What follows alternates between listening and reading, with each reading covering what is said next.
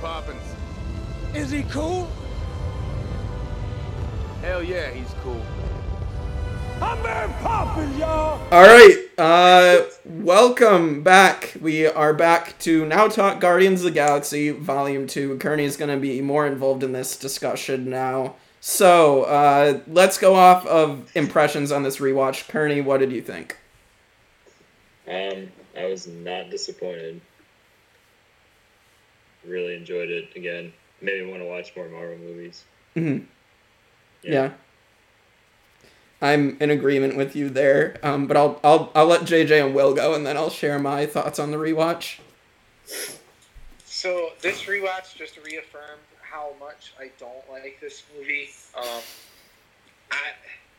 It's just not for me. I really see why some people like it, but this type of humor is not for me. It's one of, if not my least favorite Marvel movie, because it took all the things I didn't like about Guardians of the Galaxy 1 and made them worse. And I'll get more into that later. But all right, Will? Rookie, I tried, but I really did try. Oh my goodness. It was really hard to sit through a second rewatch of it. For the one thing that I was looking forward to the most in the movie to rewatch, it was so difficult to bear through the rest of it just for the one aspect of the movie that I liked. All right. And, yeah. We'll get to it. I think there's some really funny lines, but we'll get to that as we talk about the characters. And then some not so funny lines that age pretty poorly, but okay, my impressions, I honestly like this movie every time I rewatch it, just like the first one. I think the first one is still ranked higher for me, but I think it's because it captured that magic that everybody thought Guardians was going to flop, but it didn't. And, you know, the second one really does good things with character development, compared, like, characters that didn't get as much in the first one, like Yondu and Nebula, they get more in this movie. And so I still enjoy it. I still enjoy some quotes, and then some quotes do fall a little flat for me, but not to the level that Will and JJ are, where I'm disappointed. I still really just do enjoy this movie. But all right, so let's get into the cast. We got a lot of people to get through. Let's start with my boy, Chris Pratt as Star-Lord. I really like his character arc in this movie, and here you really, like, you got to see a little bit of the conflict within him with his mom in the first one. Here you really get to see how emotionally conflicted Star-Lord is throughout the movie. Especially, you get to see a lot more of Chris Pratt's, like, acting ability with his emotions, and I think that it's a huge plus for this movie, the way they have Star-Lord in it, so... So, I don't like Star-Lord. I really don't. Rip. What? Yeah, rip. If this was a person I knew in real life, I would not ever hang out with him. Wow. Jack your shit, but like other than that, I don't know. That being said, I think Chris Pratt plays this character really well. He's very much a believable human. He's just like this kind of like douchey class clown type character. And he feels not the most realistic, because I like Gamora a bit more in terms of that, but he's a pretty realistic personality. So like, even though I don't like him, I like the character. I think the character's done well. Yeah. I mean, I don't know. I've always just connected with...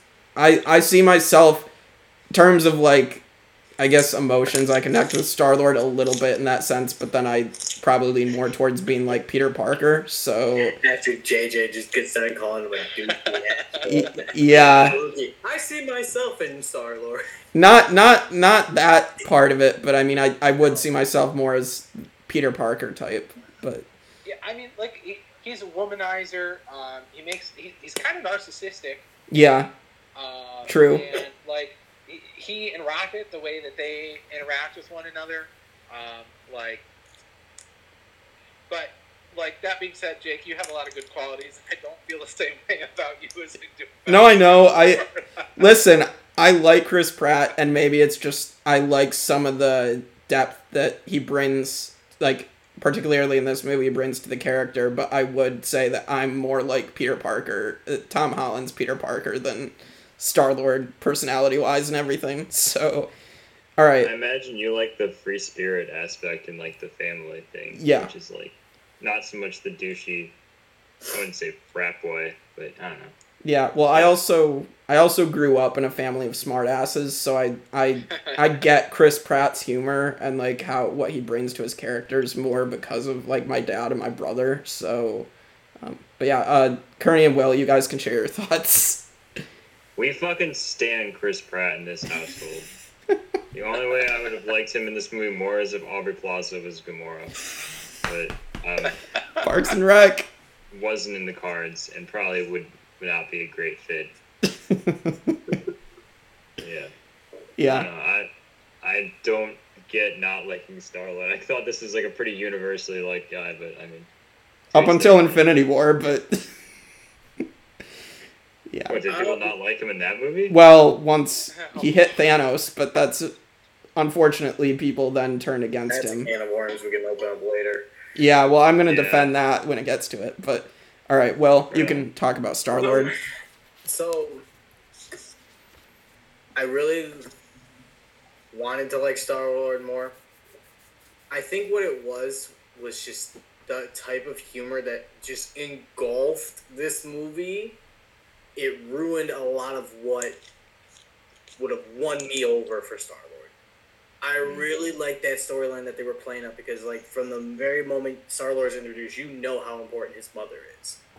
And for this to be, like, the main catalyst, the main driving force of his character arc in this movie, you know, just we're back at it again, but we're diving deeper into it.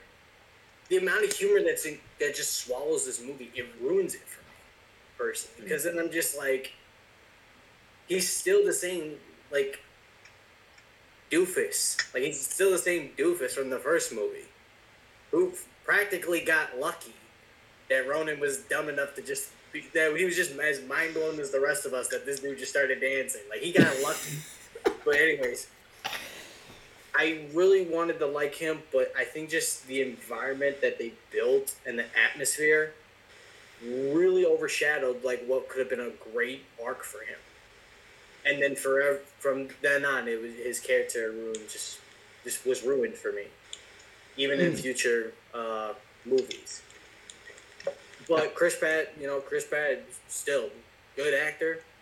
I'm not saying he did a bad job. I just think he wasn't given enough room to show that he is more than just this funny, witty, douchey asshole, kind of person. I think the movie snuffed his ability to grow and show what he can do as an actor. I guess in a way, like, I don't know. It's kind of like I think maybe they could have leaned more, if anything, leaned a little more into the emotional aspect that, the conflict that's going on within him. But I don't know. I still greatly enjoy Chris Pratt in these movies. Yeah. So we'll move on because we still got a lot to get to. Zoe Saldana is Gamora. Gamora gets a little more development here with, dealing with Nebula, and their sister relationship comes up more, and they become more like sisters. I still like Gamora. I like Gamora kind of just like, I like her in these two movies of just like, the guys make really dumb jokes, and she's just kind of like, why am I dealing with these idiots? And it's just kind of like, I think it's perfect. Like, that's her role with the team, is just to be like kind of that foil to all the stupidity that's happening as well. So yeah, like I said before, Gamora's the most human alien character, and I know they're aliens, I get that, but like we talked about in Civil War, there's only so alien you can make a character before they're uninteresting because people can't connect with them. And like emotionally, Gamora, I like the relationship that they explore with her and Nebula. I really like Gamora's character development in this movie. Mm-hmm. Kearney? Yeah, I thought she was great. She definitely is like the straight man, Mm-hmm. if you will, in the group. And I don't know, I like the dynamic between her and Star-Lord. Yeah. Like the unspoken thing. Yes. Which is definitely there, but it's also, as much as she tries to dodge away from it, like it's shown numerous times that even if they're not like dating, they're still family, and that I don't know. She always, despite the fact that she seems really cold, she always cares about the interest of the group and like would definitely lay down her own life to save everybody, and that goes with the theme of like family that these movies have. Right. I really enjoy. Yeah. Agreed. Will? I got no complaints for Gamora. Gamora was one of my favorites in the first Guardian. She shows up well in this one. Mm-hmm. I mean, she's an aspect that I really do like in this movie. I'm always a fan of. Yeah, for sure. I know Will's not gonna like this next character because he's already said it. Let's talk Bradley Cooper as Rocket Raccoon. And Rocket throughout this movie is an asshole. But by the end of the movie, his interactions with Yondu make him better, and Yondu really gets him. We see that shown through the movie when they're together, and then Rocket really, he comes to be understood by the rest of the team by the end of the movie, and we see that he becomes more of like this dad to Groot. So I don't know, I like Rocket, but I also understand why people wouldn't, because he is just kind of a jerk throughout most of this movie. I'll defer to Kearney first. Yeah, Kearney, you can go. Yeah, well, one of the things that kind of caught me off guard when I was watching this was the dynamic between him and Yondu, which I thought was really solid and like accurate, because he is he's the character who's the most like, I don't give a fuck, I'll do whatever, I don't care about these people, but like anyone who's in that group knows that's horseshit. And yeah, I understand that this movie in particular really dialed up like the in your face kind of humor, where there's that whole scene where he's like laughing at Taserface, and I was kind of like, all right, can we get on with this shit? Like, yeah, that's true. This is probably funnier in a theater, but that's just because everyone else is laughing at this joke. Yeah. But I don't know. I thought everybody liked Rocket way too much in the first movie. Like, he was the flagship character for some reason, and I don't know. I enjoy him. I like that scene where he has like just football fields full of like booby traps and mines and shit. That is a just cool trashes scene. hundreds of guards. Yeah, that was epic. So I don't know. I enjoyed him. I don't have much of an issue, although I get that the humor is like a bit more in your face than it should be, and yeah. I'm sure that's where you guys are gonna go with your next point. Yeah, JJ. I liked Rocket a lot more in the first movie. I did like the relationship between Rocket and Yondu, but by the point they got around to that, he had been too much of a jerk for too long for me to really care about him being redeemed. And for as long as the Guardians have been together at this point, it feels like some of that should have worn off. Like, he can be an asshole to everyone else, but at least somewhat he should be better with Quill. So I really didn't like Rocket in this movie. Will? Let me just say it. So, first movie, it was asshole. Oh, not as much. He's troubled. We understand him more. That's that arc. Second one, we got it again. Asshole. Not as much of an asshole as you thought. Same arc, different movie. That kind of bugged me, honestly. I do really like his relationship with Groot, honestly. The first one, I really liked the two together. That was cool. I liked that in the first one. I like it again in this one. Him with Yondu, it was okay, but like JJ said, it was at a point now where I was just so sick of it already. Because like it literally felt like he was like, I mean, he's not the only character that felt like this. We'll get to the other one later, sadly. But it was just like, with the amount of time they've been together, like Kearney mentioned, like the family vibe. Like, he definitely seems like just that guy that didn't get that memo until like later down, where he's like, oh yeah, family. You clearly do not have siblings. Like, my fucking sisters and I hate each other. I'm the oldest of two. I'm the oldest of two. But like, over time, we all mellow out eventually. Like, we're still like dicks. Yeah, at the end of the movie. Yeah. But like, this is our sequel at this point. We're cool. We still meet you. But like, the thing that it's like, I don't know. No, I get what you're saying. Like, honestly, I do get what you're saying. I think just what it is, it might be just some bitter bias from the first movie, and it's hard for me to shake it off. I do think I will disagree with JJ on this. I think he's better in this one than he was in the first one. Just because I think that the dynamic he had with Yondu was a lot stronger. Mm-hmm. So it did hit me a little bit better. And I just really did, honestly, him taking that father or the big brother figure to Groot, I think that's when like I started at least tolerating him a little bit more, because it was nice seeing that front. But still, his type of humor, I think it's just the type that just gets overdone more than anything else. That's fair. And I think that's just the big thing. That's like, I can handle that humor fine. But with him, it always seems like with Rocket, it's so dragged out longer than what it should be. But that's just me. Yeah, I can totally see it. I think that Rocket's an acquired taste, I guess I would say. Love Bradley Cooper, though. I mean... Yeah, Bradley Cooper's great. But got nothing against him. Yeah. All right. I think let's talk about this other controversial character here with the, I guess, in-your-face humor that I think they hit everyone over the head with a hammer. Like, it just... Right.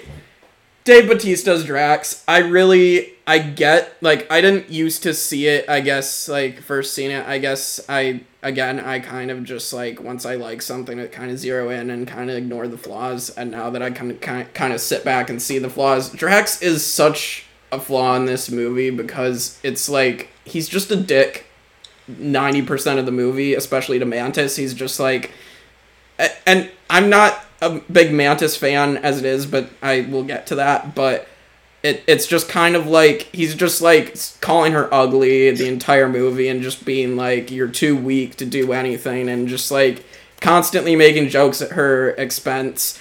And then, you know, it just, you get a couple scenes of him like explaining why he doesn't like dancing, or like, okay, well, these scenes with like his wife and daughter, but like, they're very small scenes compared to what you get the majority of the time, which is just him being a loud, obnoxious ass throughout the entire movie. So I totally understand Drax being unlikable in this movie, because he is. So I guess that's my piece on Drax. So I could forgive some of it if not for the awful fake laughter. Yeah. Drax is the worst part of this movie. The humor is overdone. They took the likable, for some people, likable aspect of Drax from the first movie, and they dialed it to 20. Yeah. And that's all they honed in on in this movie. His relationship with Mantis was awful. Like, yeah. I get that it's supposed to be funny, that he's awkward and doesn't know how to do this social interaction, and neither does Mantis. Right. But then he just goes and insults her the whole time, and that's not funny. Yeah. It gets old. Yep. So. Drax is not good in this movie. Yeah. Kearney? I mean, I'm not going to, like, fully dispute that or anything. Like, that shit did get old fast, but I didn't hate him being in this movie. I still think he's part of the crew, and there were a couple times that made me laugh, but, like, yeah, a lot of those were eye rolls. I really like the two jokes that stuck out to me, and part of it's because I'm very immature, but... Yeah. When he's talking about, like the story about his parents fucking, and Cole's like, dude, stop, and he's like, why? It's beautiful. And I'm like, yeah, I mean, we have, like, a weird stigma around that in our culture, but it would make sense for, like, another culture to be like, this is how they made you. Like, this is a beautiful story. Yeah. So I thought that was fun, and then, I don't know, the first joke where, like, Mantis reads Quill, and she's like, oh, he wants to fuck you. And Drax is like, that one response from Drax is, like, perfect for me. And if they just did that once, it would be, you know, I wouldn't have an issue with it in the movie. But yeah, shit got old, but I didn't mind him being there. Yeah. Will, I'll let you go, and then I guess I had something else. So. I mean, Drax was a bummer for me, because I liked him in Guardians 1. I really like Dave Bautista. But it really just feels like Marvel really took this trope of big muscle dude and make him the dumbass. Yeah. And what bothered me the most about the whole thing with Mantis was you can make him awkward, but are we really just about to throw out the window that this man had a wife and daughter? So he knows, unless their culture, because we don't know because they never even go into Drax culture other than they take everything literal. Right. You about to tell me that this motherfucker is never actually know what the feeling of love is? We know he knows how to love because he talks about it. The whole motive. Guardians 1 is his love for his wife and daughter. Well, he knows how to be caring and compassionate. Now, if they wanted to actually dive into, I don't know, some character development and be like, hey, he's having some trauma about losing one loved one. He doesn't want to get into another thing. That's why he's playing up this card. Cool. That's character development. But no, we're just going to make him the big, muscly meathead who is awkward as hell and comes off really toxic. Yeah. It's funny in some ways, but then after a while it kind of is a little disturbing. It's almost if an actual human, if you encountered somebody talking about this to somebody in a real world scenario, I don't care how socially awkward you are, you would not let somebody talk to anybody like that. Right. Exactly. Right, but you also probably wouldn't be talking to a crazy testosterone filled dude from a warrior culture. I don't know.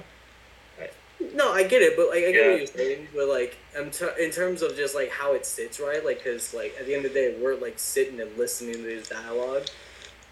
I'd be lying when I'm saying I'm hearing some of this shit. And I'm just this is really fucking weird. What kind of movie is this becoming?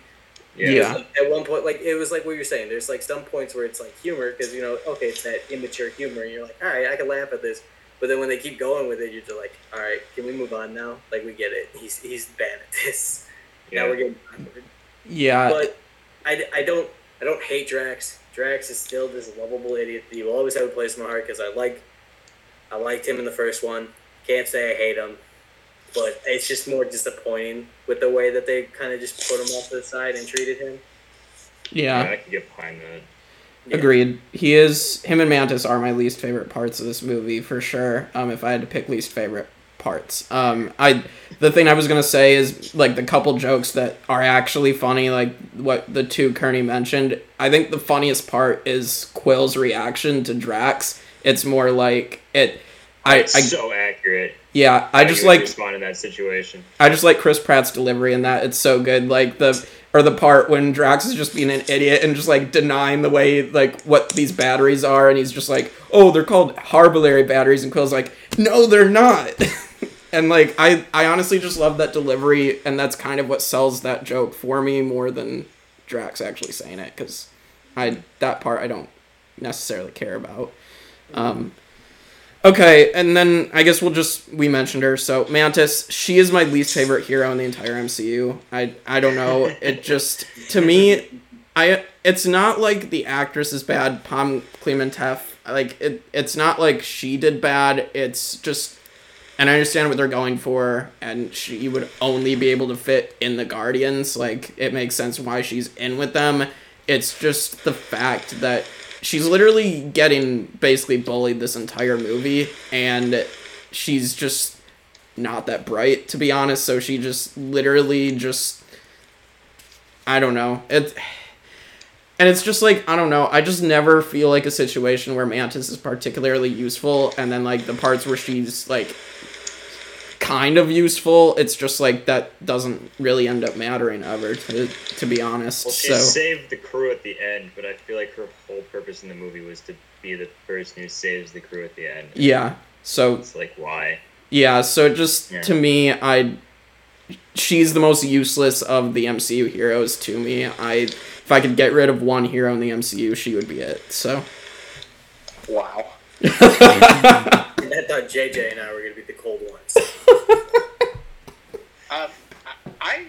I liked Mantis for what Drax should have been. I'm not saying I liked her, liked her, but why don't you marry her then, bro?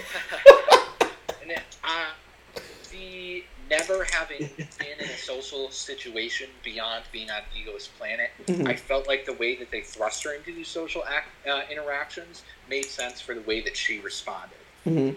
That's what Drax could have been. Like, he could have responded to things in a way where he just doesn't know how to do it. But instead, he takes this really aggressive role, and she's just, like, trying to smile right and can't do it. She has nothing to say about Drax trash talking her, which it does get a little bit old, but I like that. I think she's more powerful than we get to see. Yeah. Because she is able to put Ego to sleep.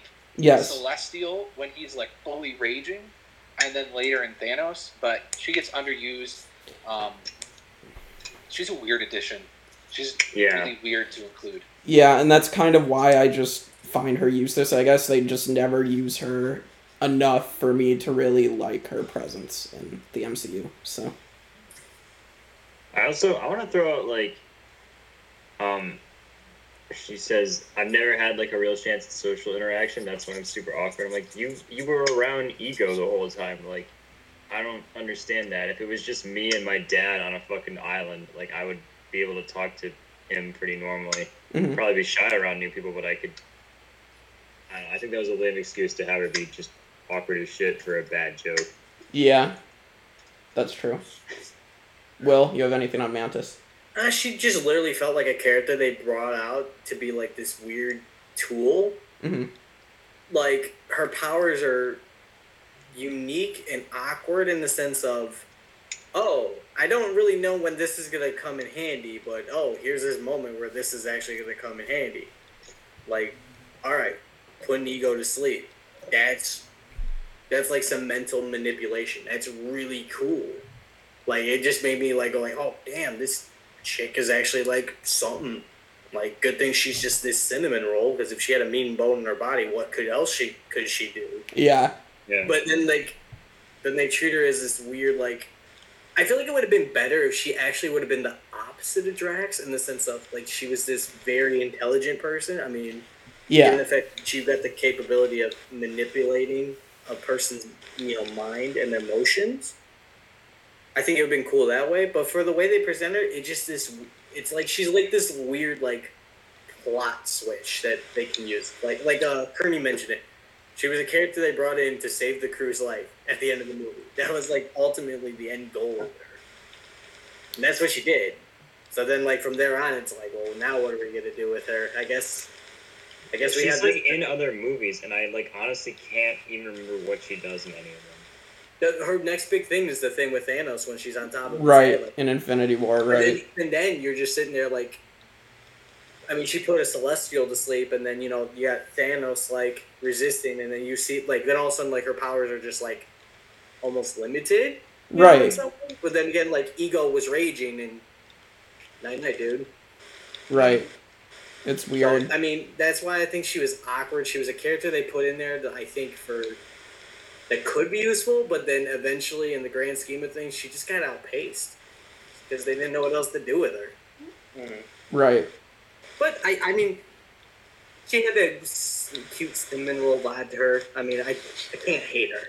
Like, I just see her, I'm like, oh, you poor thing. Yeah. I'm just wish I could put you out of your misery and take you out of this fucking franchise. Yeah. That's fair. Don't worry, the bad people won't hurt you. And I'll be... Batman. Yeah. I mean... He needs some mental help. Go help him. Oh, yeah. Alright, well let's, then of course we've got Vin Diesel as Baby Groot in this movie. I have said that I liked Adult Groot more in the first one, but I don't think Baby Groot's bad. Baby Groot's still adorable. I mean, the opening scene of him, dancing to Mr. Blue Sky is great. I also love the scene with him bringing back the random objects to Yondu and Rocket, and the severed toe, and just like, do you have a fridge full of severed human toes? It's like, let's just agree never to talk about this. I thought that was great. Or like the hat, like he doesn't want to wear it as a hat.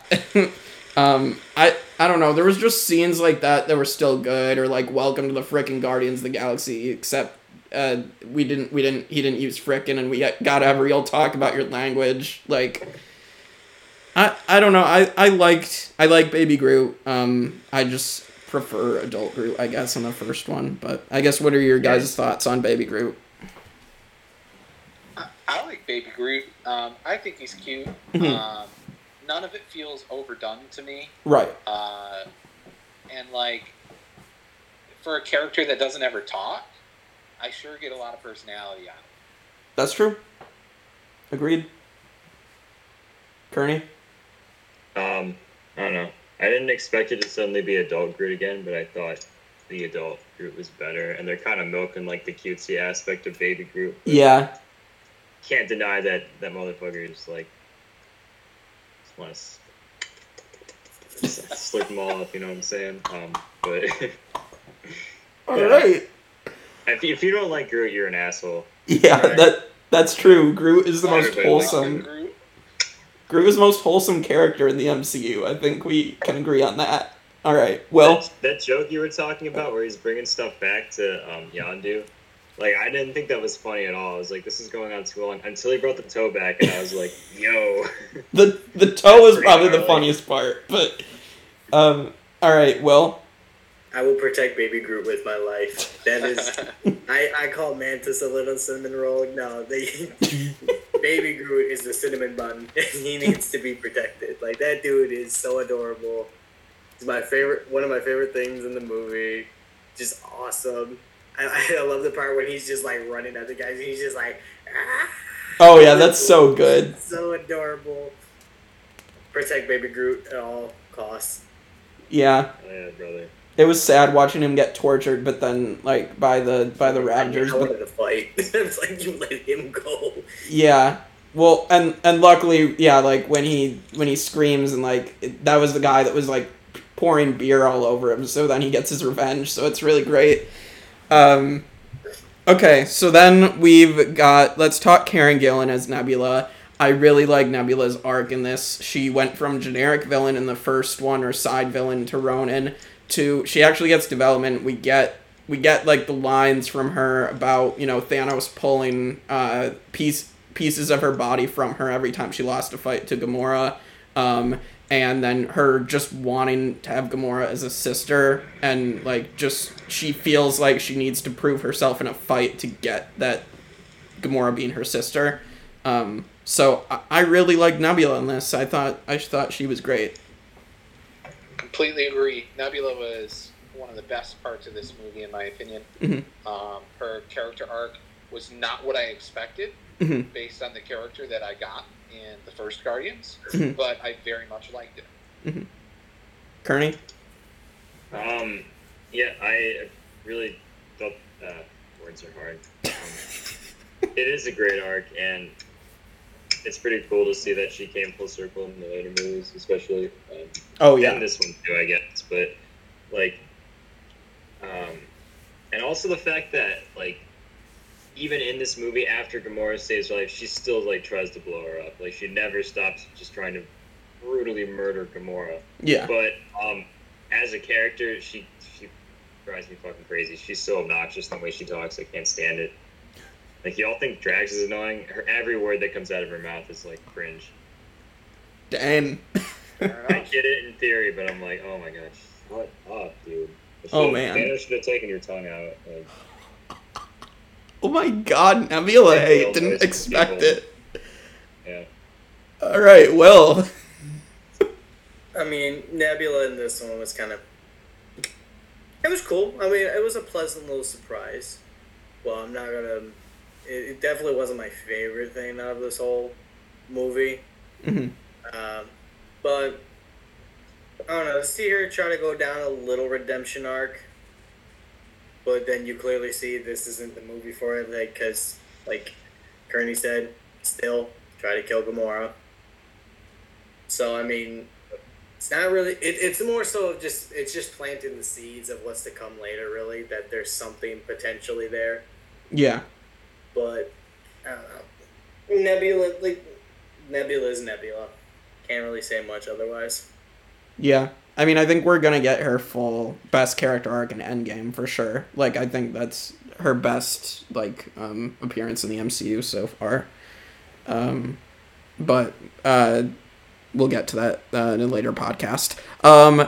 All right, and then let's talk Michael Rooker as Yondu. I love Yondu's character arc. I don't know if, that's maybe a little controversial, but I think his character arc is amazing in this movie. How, we didn't get as much of him in the first one, other than him, we got this strange relationship between him and Quill, but then we find out, more about his character and his relationship with Quill, and I think it worked really well, and you get this redemption arc of being, his own Ravagers turn against him, and then he develops this bond with Rocket, and then at the end you find out, he's just been this father figure to Peter this entire time, and it culminates in his sacrifice at the end, which I really think it's one of the...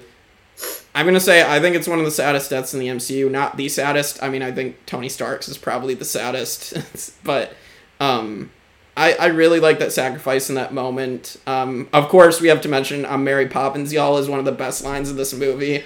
And also the scene with him and Rocket, destroying the entire Ravager ship with the Yaka arrow, and just, that was amazing. And just that sacrifice scene of he may have been your father, boy, but he wasn't your daddy.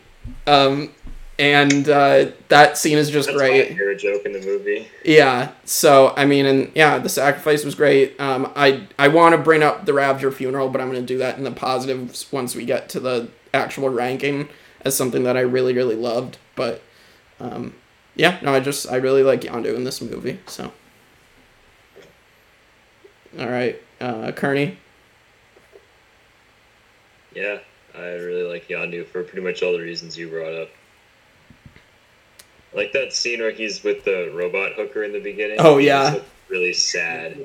I'm like, oh, man. Oh, for sure. That. Someone's been spending a little too much time in the club. Yeah. All right. Well, JJ's gone for the moment, but hopefully he'll be back. He said his Wi-Fi went out. So, okay. Well, what are your thoughts on Yondu? I don't hate Yondu. He's not one of my favorites, but honestly, it was a nice little story for him in this. The Mary Poppins line definitely got me chuckling, but it was also, it put a big smile on my face. It was a nice little reference. I like that. Mm-hmm. I definitely was actually a big fan of how, the meaning behind his little goofy quote, about him telling, Quill about who his real, sense father was. Mm-hmm. I really do like the meaning. It was the most impactful way Yondu could probably deliver a line. Yeah. In Yondu's way. It was badass watching him kill all those dudes with the arrow. I can't even lie. That is definitely still a cool little trick he has. Mm-hmm. I don't hate Yondu. There's things that I like in this. There's things that I enjoy in this movie. There are positive aspects. It's just the whole atmosphere around, I feel suffocates it too much. And I think Yondu, for as a goofy character he is, he's also one that you could easily do seriously too. Yeah. He had his moments where he showed that side of him, and it just made me want him more. And then, obviously, his death was just I think what bummed me out about it was I was just dang, here we've seen a glimpse of a really interesting character to have along with the Guardians. Right. Because I would, if we could have kept Yondu, I would not care anything about Nebula joining later on. Right. I'd rather have Yondu tag along than anything Nebula wanted to tag along. Agreed. Yeah. Yeah, but then when they killed it, when they killed him off, I was more upset for the mere fact I felt robbed. I was like, well, thanks, That's fair. I was like, damn, okay. I don't see what the big significance of him dying is gonna have. Okay, you're trying to pull some heartstrings. I don't know. I don't see how his death was adding to anything, and it didn't really. I don't think emotionally it did anything for the team or Quill. I mean, in a way it did, but nothing significant that you see later on in the movies, anyways. Yeah, I think it could have been maybe mentioned more, I mean, Infinity War and Endgame are already so packed, but like it would have been nice, I guess, to have like a reference to it again in Infinity War, but to Yondu's death, because it should have been more impactful than it was, maybe. But I guess there just hasn't been too many deaths in the MCU to feel sad about, so it's kind of like, you know, we haven't had too many like major characters completely die off for good, you know. I was kind of impressed that I cared as much as I did when he died. Yeah. It's like, it did pull on my heartstrings. Thank you very much. Yeah. I mean, Yes. I'm not saying because I know Baruchi's a big fan for him. Mm-hmm. Like, so it's like those that like really do like Yondu, I can see how, but like when I was saying like the pull on the heartstrings, I meant so like how's this death gonna change the way the team functions, or how Quill leads or something like that. Right.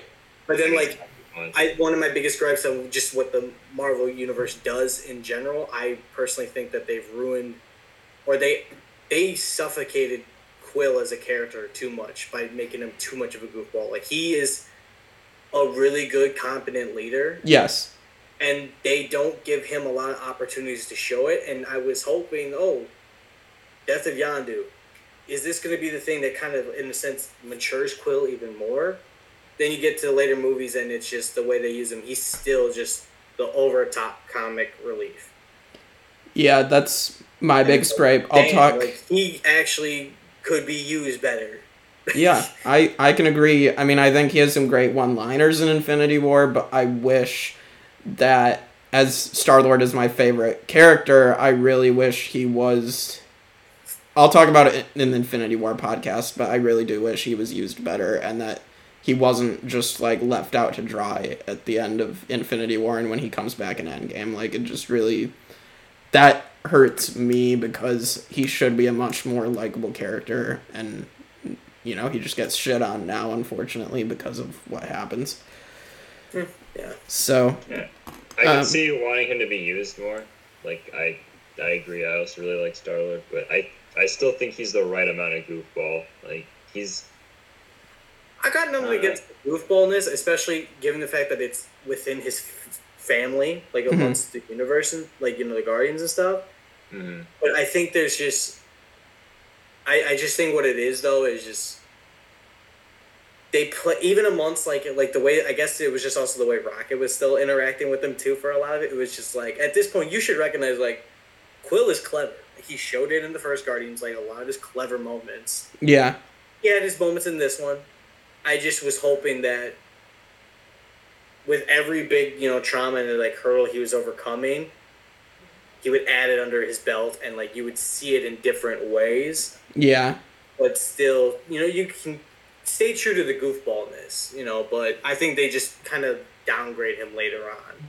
Yeah, and my only other thing, I'll say this in the Infinity War podcast, but I think that I will defend a little bit of why he hits Thanos and just, like, what he's been through up to that point, especially with what happens with Gamora in Infinity War, but I just wish that they would have redeemed him after they made that choice, and they didn't, and because they didn't have time, unfortunately. So, but that's for another podcast.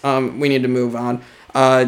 Sean Gunn as Kraglin, James Gunn's brother. I mean, Kraglin gets some really fun moments in this. Just and he is also the on-set model for Rocket. So I mean, like, they put CGI Rocket on top of Sean Gunn. Like, that's a cool fact for you guys there. I mean, Kraglin, it's cool to just see Yondu's right-hand man get a little more time, and, you know, that he now has Yondu's arrow. We're going to talk about that with a post-credit scene, but Kraglin's just alright for the little time he gets, so. I enjoyed him. I spent a lot of the movie wondering if he was the drummer for Mastodon. He's not the drummer for Mastodon. So. Oof. Unfortunate, but still cool. Yeah, I got nothing to add for him. Yeah, JJ just sent me stuff to read. Okay, okay. So then, I want to talk about Sylvester Stallone. They got freaking Sylvester Stallone to be in the MCU. Like, it's just someone that I didn't think they would be able to get. But Sylvester Stallone is Stakar Ogord or Starhawk. I really liked the small moments he got, and we'll talk about that post-credit scene, but I think Stallone is just great. In the small parts he gets, I almost wish I hope we do get more of him in Guardians 3, and I wish we got a little bit more of him here, because this is, like, arguably one of the most famous actors that they pulled in at this, like, in this movie, and you don't get as much of him as, like, you would want, but... Mm-hmm. So... Yeah, so the last time I saw this movie was in the theaters, and so when I was rewatching it, I was like, Sylvester Stallone's in this, and I remember there being this, like, really funny joke with him that everyone laughed at, and I couldn't remember what it was, and when I watched the movie, I realized the joke was that Sylvester Stallone is in a Marvel movie, and that's why everyone laughed. Yeah. So, yeah, that's all I have to say about that. Yeah, well... I thought it was a cool little cameo to get Sylvester Stallone, honestly. But, Yeah. I mean, I liked it. I can't even lie. It was cool to just see him in it. Do I want to see him in more? If they get him, they get him. If not, I'm just taking it as worth as what it was. It was just a cameo trip. That's if they true. do something more with the character itself, Marvel's got that power to do it. Right. And they got a good way of spinning the story. Yeah. I think it was just a nice cameo, kind of expanded the whole little, crew that Yondu was all about, and that lifestyle. Just a little bit more world building, but they put some flair on it. For sure. Yeah. Yeah. I would 100% watch that spin-off, but I'm not going to hold my breath either. Yeah. Well, and I think it was... Coming to Disney Plus, new series. Oh, fuck yeah, dude. Yeah. Well, I think, and Stallone was used... Stakar Ogord was used to push Yondu's character arc along. That's his purpose in the movie. So... So... And I guess to be, like, a voice of how the Raiders function as, like, an organization. Or, yeah, the Ravagers, yeah. Really go into that in the first movie. Oh, the for Ravagers. sure. Yeah. Right. Yeah. Yeah, okay, and then I did want to mention, I don't really want to spend too much time, but, I mean, the Sovereign are in this movie. JJ said that were a wasted plot device. I'm going to agree. I didn't really like the Sovereign in this movie, Queen Aisha, and we're going to talk about that post-credit scene, what they're teasing, but, like, they're kind of wasted antagonists, and that's kind of the reason why we didn't want to rank them, is just... They were going to go low if we did rank them, and, the stupid arcade machines, like, I don't know. I get that they were trying to go with, like, that 80s aesthetic, but, like, I don't know. It was just, like, I don't know. I didn't really care for them in this movie, I will agree, so. Yeah, no. I hate their fucking pompous bullshit. But they were really effective at making me hate that aspect of them, which is what they wanted, so hey. Right. Yeah. Well... It was an odd. I agree with you guys. It was just really odd. Just like you kind of just sit there because, like Kearney said, it's like on the one hand, yeah, they want you to hate them. All right, mission accomplished, but at what cost? Yeah. Thanks. Yeah. And then Taserface, a terrible villain. Also, Great makeup. Yeah, great makeup. We will say that, but he was literally a joke that the characters themselves laughed at, and just, again, not much else to say there. Rocket shit talks him, but that's, that's it. Yeah, if I had laughed as hard as Rocket had, like, it would not have been a waste, but such was not the case. That was the joke I rolled my eyes at the most in this movie. Yeah. Believe it or not. Yeah. So, Will, you have anything else to say on that? No, I really don't. Yeah, so wasted antagonists there, but and we should talk. I think we're gonna talk about ego in our rankings, but Kurt Russell, another great actor that they got, and I really like that they found someone that fit who could be Peter Quill or Chris Pratt's father. Like, they really found someone that could fit with him and have that charisma, and, like, at the beginning to, like, show that. I really like Kurt Russell as Ego. I think it was a great casting choice. So, you guys have anything to say about that, or do you want to cover that in your rankings? I have a bit to say about that. I'll let Will go first if he wants to, though. Yeah. Kurt Russell is my favorite thing about this movie, and Ego. Hell yeah, dude. Yeah. This is like legit a case where the villain is my favorite part of the movie, and I wish the movie was better around it to do a better job for the villain. Yeah. I really enjoy Ego. I love his presence. Kurt Russell does a great job presenting this. I think even at the end, it's like when he's revealing, like, you know, he was responsible for, you know, Quill's mother's death. It's like such like, and a lot of people will like say, I think JJ mentioned something like about this, like when I was reading his thing, but like about like poor timing of things. He thought he had Quill. It's just like I get it, but it's also just like such a power move, and like because he's just so like he's got so much power. He's just like he's a flippin' celestial, you know. I mean, at this point, you know, I just love Ego. Everything about Ego, his presence. Every time Kurt Russell was on the screen, that's what I wanted to see in this. And his dynamic with Chris Pratt when they were talking together, like you were saying, honestly, that was the best part about Guardians 2. And that was the thing that I always, when I was going through the rewatch, that was what I was trying to get through, and I was trying to enjoy the most. But just everything around it was just so tedious and annoying to me. It made it almost unbearable, but anytime he was on the screen, like, I was having a good time with the movie. Yeah. Kearney, you wanted to go and say your piece on Ego? Yeah, I'm a big fan of Angry Dad Planet. We said back then, and we did think it was funny. Yeah, like, as Will was saying, he's so arrogant to think that his, like, entire purpose is to consume everything and make it part of him, that of course he could think he would just say to his kid, like, yeah, I killed your mom, but it's cool because we're gonna rule the galaxy together. Yeah.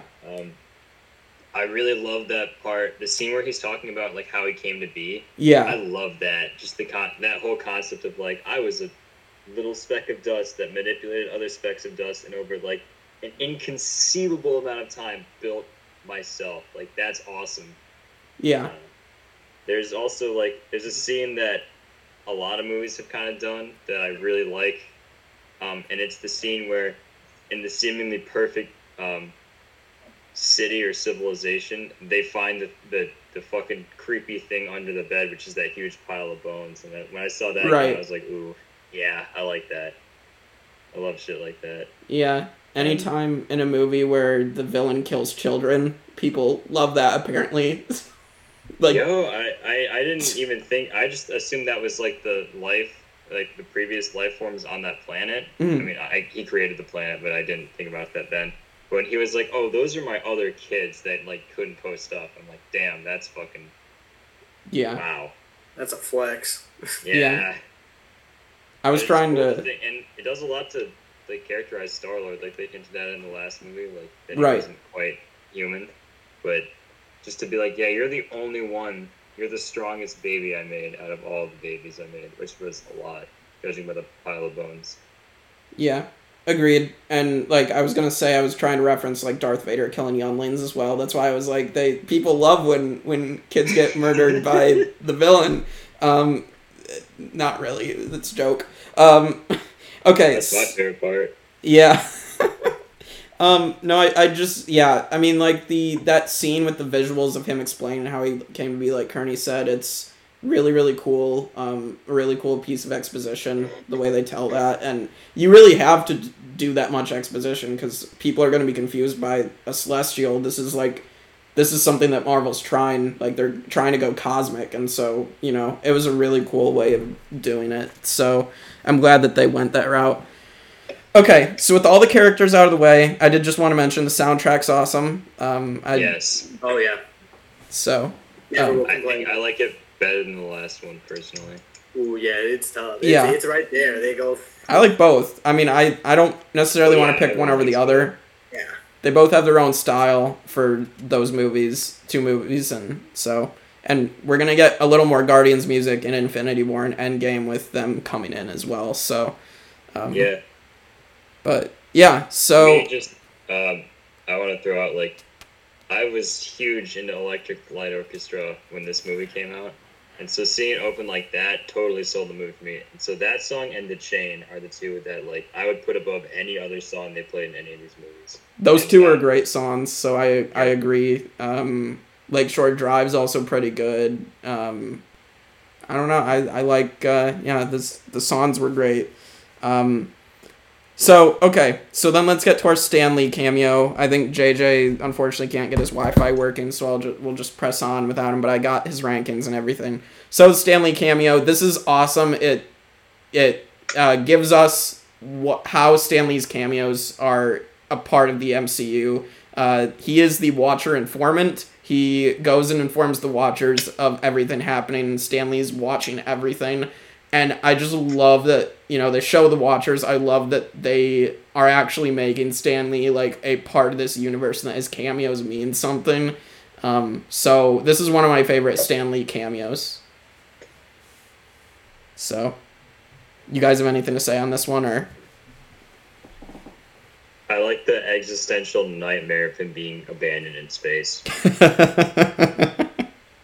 Yeah, we'll talk about that in the post-credit follow-up as well. Will, you got anything else to say on this? Yeah, it was definitely the most meta, cameo he has, but it's, one that everybody was expecting for Stan Lee anyways. There's no better place to put him if that's the route they want to go, and it's rightfully so.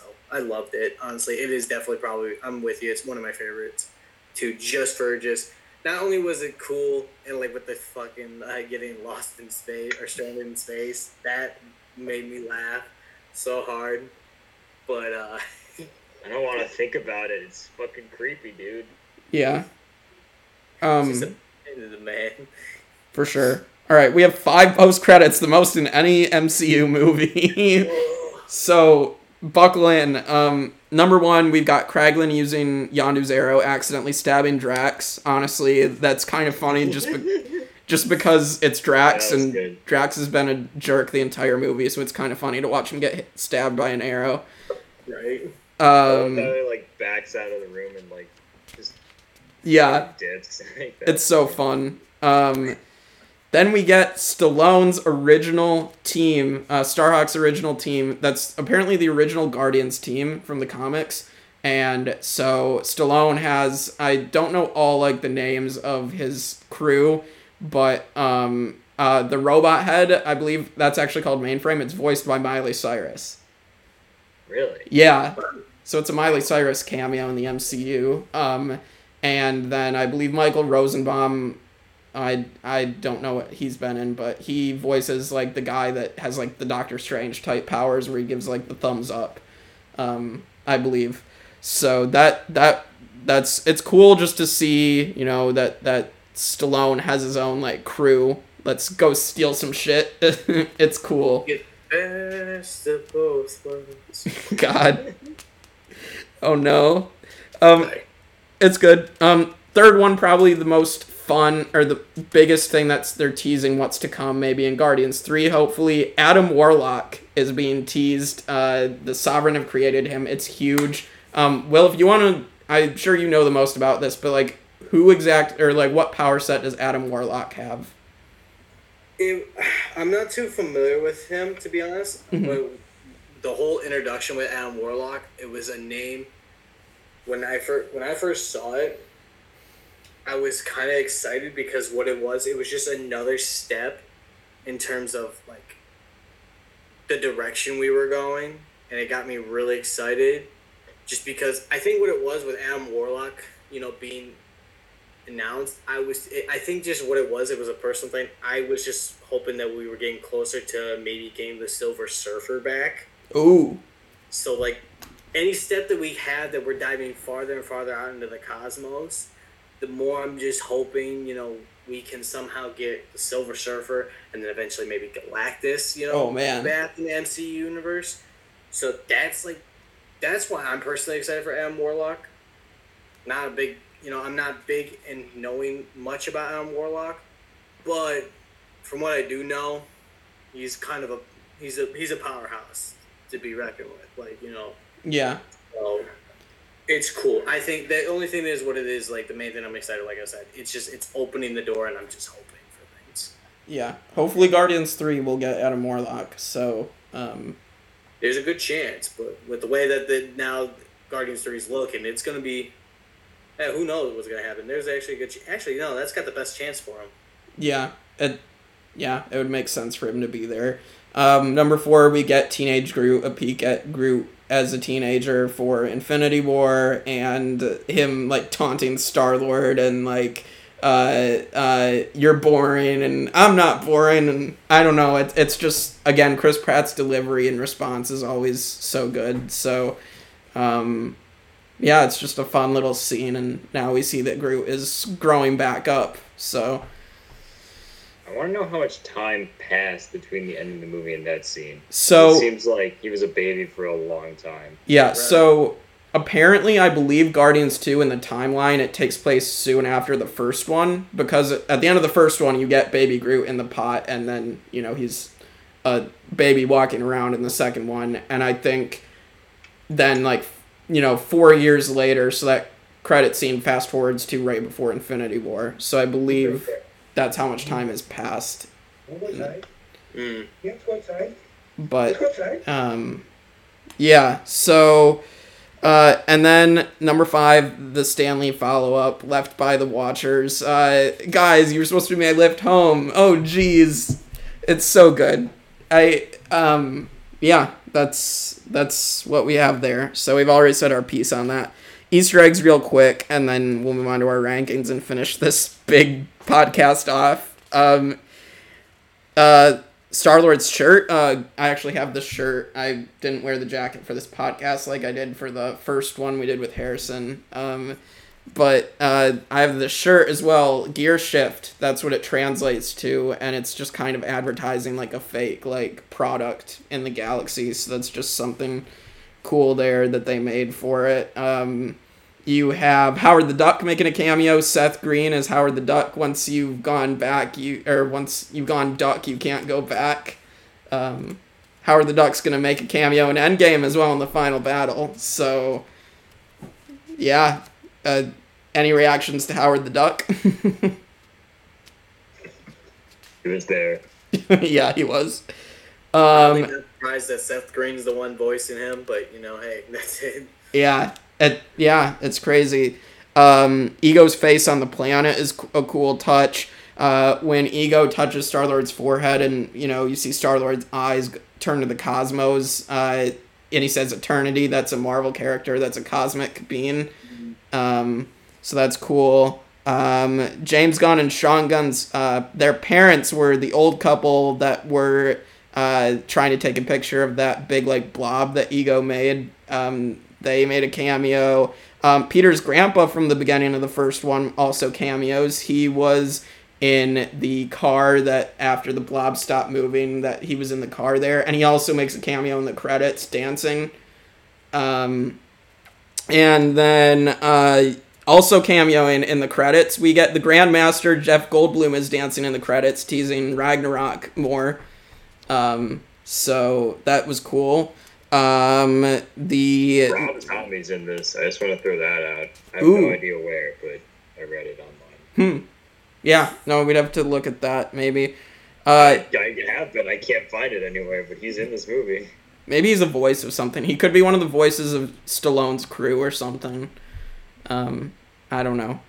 And then Yondu's, when they place stuff on his, like, funeral bed, the blue frog from the first one that Yondu picked up from the shop, from the merchant, and then the troll doll that Quill tricked him with at the end of the first one is they're placed there. Cosmo, the Russian space dog, appears in the credits too. David Hasselhoff makes the cameo. Quill talking about him, that he always wanted David Hasselhoff as a dad, and then you not only get David Hasselhoff, like, Ego temporarily, like, quickly turning into David Hasselhoff. Also David Hasselhoff, at the end credits, like, when they have, like, the song playing, like, the last song, that's Guardians Inferno, and they made David Hasselhoff worked with the cast, and James Gunn and the cast of Guardians, to make a music video, and that's the music that you hear at the last of the credits is Guardians Inferno, and that's sung by David Hasselhoff. Yeah, so, and then you get the Pac-Man reference, Skeletor and Heather Locklear.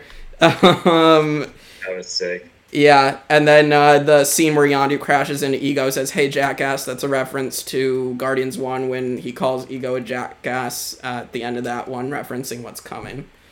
So that's everything we have. That's a lot. So let's move on to our villain rankings and movie rankings.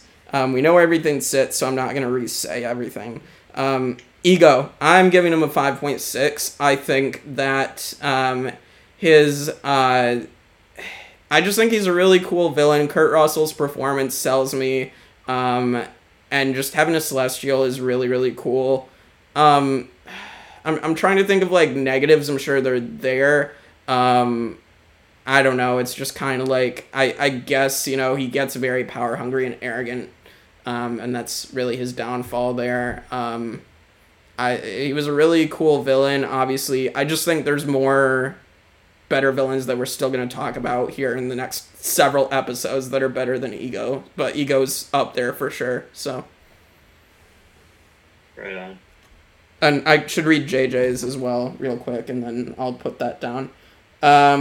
So JJ said, only major downside to Ego is his lack of tact. He said a lot of the wrong things to Peter. Fantastic fight between the two, though. I agree with that. And I love his motivations. Yeah. JJ gave him a 5.1.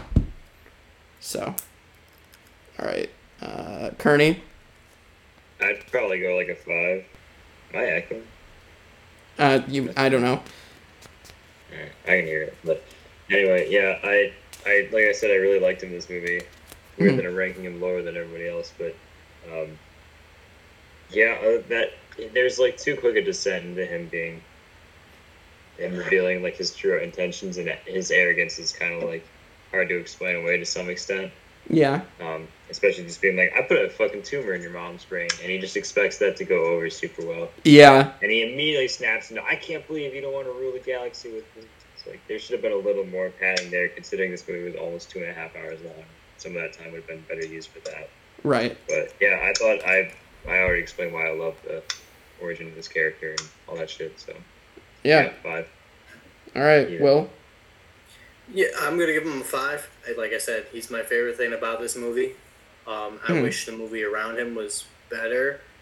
I agree. Too quick of descent. Okay, now, correct me if I'm wrong. Does he give a reason why he killed Quill's mom? I think he just was, like, arrogant in that point, believing he had Quill because of all, like, the work he had done to manipulate him. I'm pretty sure that's why he just says it, but, I mean, that... I'm not talking about why he killed her. Why he killed her. Like, oh! I don't know. Okay. I guess I don't know why he just killed Quill's mom. That's bothered me the most, because I'm just sitting here because it's, like, why of all things, it's, like, for as much, like... As quickly as he just drops, I put the tumor in her. Yeah. And it's just like, well, you don't even give me a reason why you did. Right. It's just... Okay, can I interject here, please? Yeah. Okay, so what he says in this movie is, like, effectively, I was too in love with your mom, and she was distracting me from my main purpose. Okay. And if I just stayed with her, I would have been wasting, like, however many years on it. He literally just killed her because he didn't want to get hung up on Earth any longer than he had been. He said, I went to Earth 3 times, and if I had put the tumor in her brain, I would never have left. I do remember that now, yeah. Okay, That's not a verbatim. I fucked up that quote a bit, but it's something like that. No, now I remember, yeah. I remember, but, like, thank you. I'm glad you said it. Okay, so there's a reason. So that's a little bit more forgiving now in some aspects. Yeah. It's not perfect. But it's not perfect, but at least it's better than just dropping the ball and not really giving anybody a reason why you just put a tumor in somebody. But I agree, like what you guys, Kearney, like what you were saying. It was just so quick and nonchalantly. Maybe a bit more padding could have made the reveal of that better, and it could have like catapulted him even farther. Because I thought he was charismatic. Like I said, he was my favorite part. Always loved listening to him talk. Like, him just explaining his existence was always interesting. You see how powerful he is. He's got the right amount of ego that you would expect. Right? So he like, said the thing. Understandable. Like, it's understandable how this guy is, like, cocky as hell. And I think if the movie around him was just a little bit better, he could be up in the upper tier of powerhouse villains in terms of big time Marvel villains we could talk about. But there's just a couple. His descent was just. He was a character that they treated him as he became a one note villain that didn't need to be a one note villain. I can agree with that. That's well said. Yeah, I can agree with that actually. So I'm gonna give him a 5 though. Really solid though. Yeah. That gives him, from all four of us, that gives him a 5.18. He is officially second to Ultron right now. Wow. Yeah. Wow. So. Actually, you know what? Yeah, I can actually see that because I'm thinking about the movies to come. Yeah. Yeah, and when we get to the next few movies, obviously we're gonna get a lot of bigger villains that are going to rank higher, I think. But for now, I think Ego being at this second. I can see that. Yeah.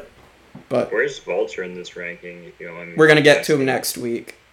Oh yeah, that did come out later. Yeah, so no worries, we will get to Homecoming next week. I'll tease it at the end. Okay, so then we'll get to Guardians 2, and I wish JJ was in the chat, or in this, to actually say his points, and we could have this debate. Mm-hmm. I'm going to give this movie a 5.2. It's at the top of my B tier. I think I recognize the flaws that we've talked about, and, you know, I used to have this a lot higher in my MCU rankings, but then I actually, you know, sat back and was like, okay, here are the flaws with it. I still really enjoy this movie, and Star-Lord's still my favorite character, and I don't know, 5.2 just seems right to me. I think some of the character arcs are really good. Ego's good. I understand the disappointment with some of it. If you focus too much on like Drax and stuff, it might ruin the movie for you, which is fine. I guess I try not to pay too much attention to Drax, even though it's hard not to, but 5.2 for me. It's solid, but there's definite flaws with the film. So, Kearney. Okay. Yeah. So I totally understand why you guys would have an issue with the movie, but for me, the thing is, like, I really like the core cast of Guardians of the Galaxy. The first movie holds a special place in my heart. Agreed. Partly because that was like, not to get weirdly personal, that was the first date I ever went on, like, with anyone. So I always remember, like, that movie and being really into it. And really, these guys could be doing anything, and I would be there to watch. And this is definitely, for me, like a watch when you're sad kind of movie. So is the first one, which I still think is better. But the fact is, like, I really like this movie, even if I have issues with, like, the production and quality and the shitty humor sometimes. I would say, yeah, I'll go 5.3. That's my enjoyment of this movie, not right the objective quality. Yeah, I really like this movie. Probably not going to watch it again for a while, but I do want to go back and watch the first one now. Yeah, for sure. And I think we should say that these rankings are going to be based on our individual enjoyment of the movies and not necessarily... I mean, we do try to focus on some of the quality, but, like, if we enjoy them, then obviously they're going to rank higher for us. Okay. And I did want to say... Like the upper half of my Marvel movies, though. Yeah, for sure. I mean, I have it in, like, sort of, like, kind of that section of, like, top half, bottom half, like, kind of in the middle there. I also want to say the Ravager funeral is one of the most beautiful scenes in the movie at the very end. Yeah. So. Dude, we barely even talked about, like, how just, like, the setting of these movies in general, like, it's not just that it's in space, it's they go to, like, beautifully colorful locations. Like, there's so much like, color, and I love that about this movie. I love the setting, the characters, the scope, the fact that they're talking about infinite beings hanging out with like a anthropomorphic raccoon and shit. Like, I love all that shit. Yeah, James Gunn does a great job at some of this stuff. So, but I'll let Will go, and then I'll read JJ's comments. Yeah, I gotta, people. I see why people actually do enjoy the Guardians. I enjoyed Guardians 1. I think the thing that just rubbed me the wrong way with Guardians 2 is it's just like this sequel effect. I always like to see some kind of growth in some degree, and I think when I had so many issues of, one, I said this 100 times, like, I think they held back Quill. Mm-hmm. Gamora remained relatively the same. It wasn't that it was a bad. It was just I didn't see her really kind of jump up a lot more. They reverted Drax in a way that I didn't like. Rocket felt, literally the one with the other than who's literally having the most growth is Groot, and that's just because he's growing up again in some way. And as much as that is a joke, it's the honest truth. But I do love the worlds, like you guys said, the visuals. It's beautiful.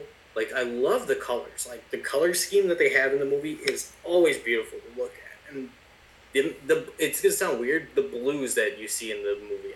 Blue is my favorite color, and just the amount of different blues that they use, it's just always pleasing to see. Yeah. Ego definitely bumps up my score. It's actually, Ego is the big reason why my score is what it is. But he's just one character. And if, I can YouTube clip, if I have to go, if I go to YouTube just see clips of him rather than watching a whole movie, it kind of weighs on my vote. Movie as a whole for me is a 3-5. It's definitely better than Thor: Dark World. I'm not going to try to say that's in that same tier. But, it's just...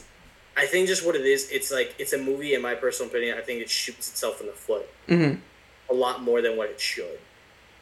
For, every chance that I think it's going to break out and do something really cool, the whole atmosphere itself just consumes itself with... It's almost like Fortnite humor in a sense. This weird, goofy, over-the-top, childish, humor... And then it's they forgot, we have characters that are going through some serious trauma or eventually going to go through some drama.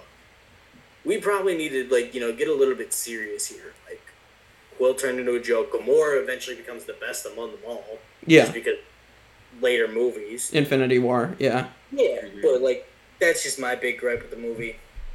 I'm gonna stick with the 3-5, but it's a personal ranking. Everybody has their taste in movies that they enjoy. Yeah. I'm not going to fault anybody for thinking that's their favorite movie. For sure. I agree. Can I throw one more thing out real quick? Yeah. I say earlier. I think we all agree that there's some really trash humor in this movie. Yeah. And I guess what I'll say about that is as I totally get why that could weigh down the experience, but for me it's it never felt like the majority of the movie. There would just be 30 seconds of a joke where I'm this is going on too long. Mm-hmm. And then I was just on to the next thing. So every time a joke kind of rubbed me the wrong way, which did happen at least 5 or 6 times, it was so brief in the grand scope of things that it didn't bother me. Totally get why it bothers you guys more than that, but I guess that's why I have that opinion of the movie. I guess when I say the humor, it's not necessarily that it's jokes that drag on, because even in a comedy, not every joke is going to stick in any comedy movie. Mm-hmm. But it's more so, sets up this, when you have repetitive jokes, you set up this comedic atmosphere. And sometimes, especially with the storyline that they were having, because let's be honest, I think we all agree, Quill's storyline and the whole thing with Ego, if you were to take jokes out, you could make that a very serious and traumatic thing. Because you just finally found your father and just found out your father just killed your mother, who you love to the end of time. Right. That's that would mess up anybody. Yeah. And this man just has to go through all that and then put his father down. That's such this heavy weighting toll and such a big thing that could develop any character and catapult them to a whole nother level. But when you're surrounded by all this humor that you just kind of thrown in because it's the Guardians, they're funny. It kind of, in a sense, kind of restricts a lot of other things, in my opinion. It's not whether about the jokes land or not, or if they go. It's just when you keep doing it, you kind of send mixed messages of what you wanted this movie to be about. And I understand that. I definitely understand. Yeah. Again, I think we've said that there's definite flaws in this movie, for sure. But JJ said that overall the movie has a lot of problems for me, particularly the humor. It just wasn't my thing. That being said, I loved Kurt Russell's Ego, and I loved the family dynamics. An okay movie in my opinion, but hard for me to watch a 4. And he said The Sovereign seems like a largely wasted plot device. So he says a 4. So Honestly, I was just a little worried coming into this that you guys were gonna like try to put it down to your Dark World, and I was like, God, I hope this doesn't go lower than Dark World. But now that I know it's not going to, I'm happy with that, because nothing compares to how bad Dark World was in the MCU. And Dark World's... I haven't seen it. You can... Even with all my meme, like, I could not put it that low. Yeah. Because, like I said, there's a lot of things that I do enjoy about this movie. Dark World, there was just a lot of stuff that I didn't like. Yeah. Well, and I think the Dark World had Loki and Thor's relationship. That's about it. That was good about it. And Thor actually being Thor for a while. Yeah, that I can agree with. All right, just a sec. Let me do these calculations. All right, it is at a 4.5. So in the movie rankings, it is actually right under the first Guardians. So I'm fine with the two Guardians movies being right next to each other. I think that's a very fair ranking. Yeah, makes sense. I know you think that the first Guardians was ranked pretty low anyway, so I mean, yeah, I think it's got a good little fit. Yeah. I think that's about right. Because what's it right above? It is right above Iron Man 3. So, ooh. Yeah. I get the way the numbers are, but like that's interesting. Yeah. So right now the top, so it's like the first Iron Man, then it's then it's Doctor Strange that we just ranked, then Guardians 1, then Guardians 2, and that's the top 10 right now. Damn. So, and I'll go over that again next week when we cover what we're covering next. Alright, so next week we will be doing Spider-Man Homecoming, we'll be covering Vulture, we'll be covering more Tom Holland, Peter Parker.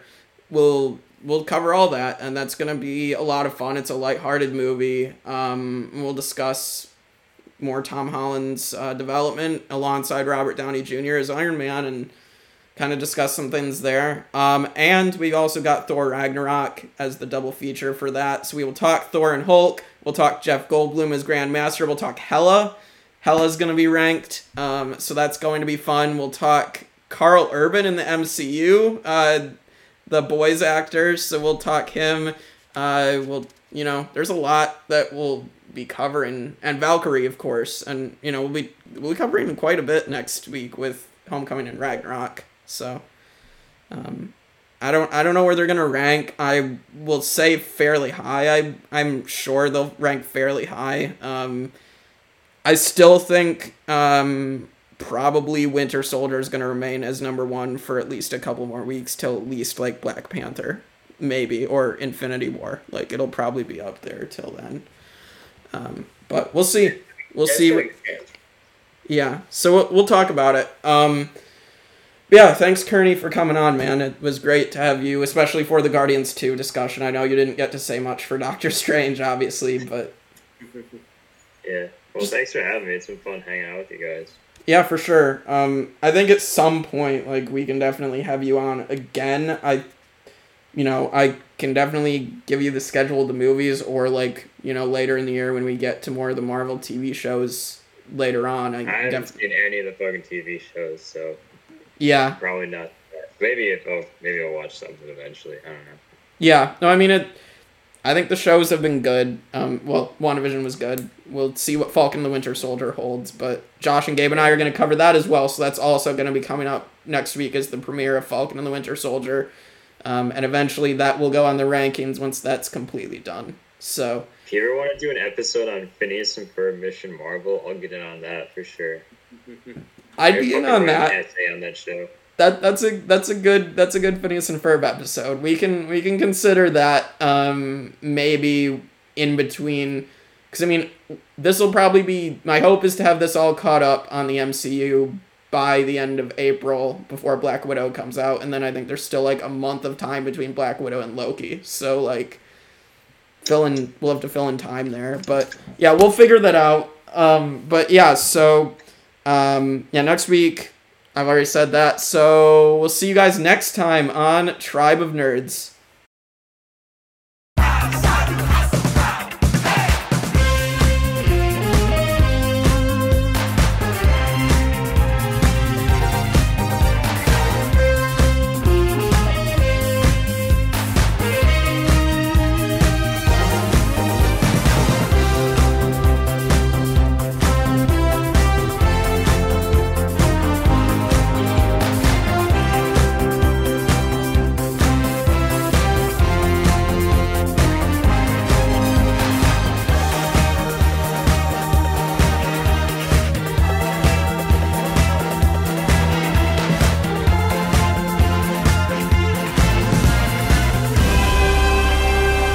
In these times of hardship, just remember,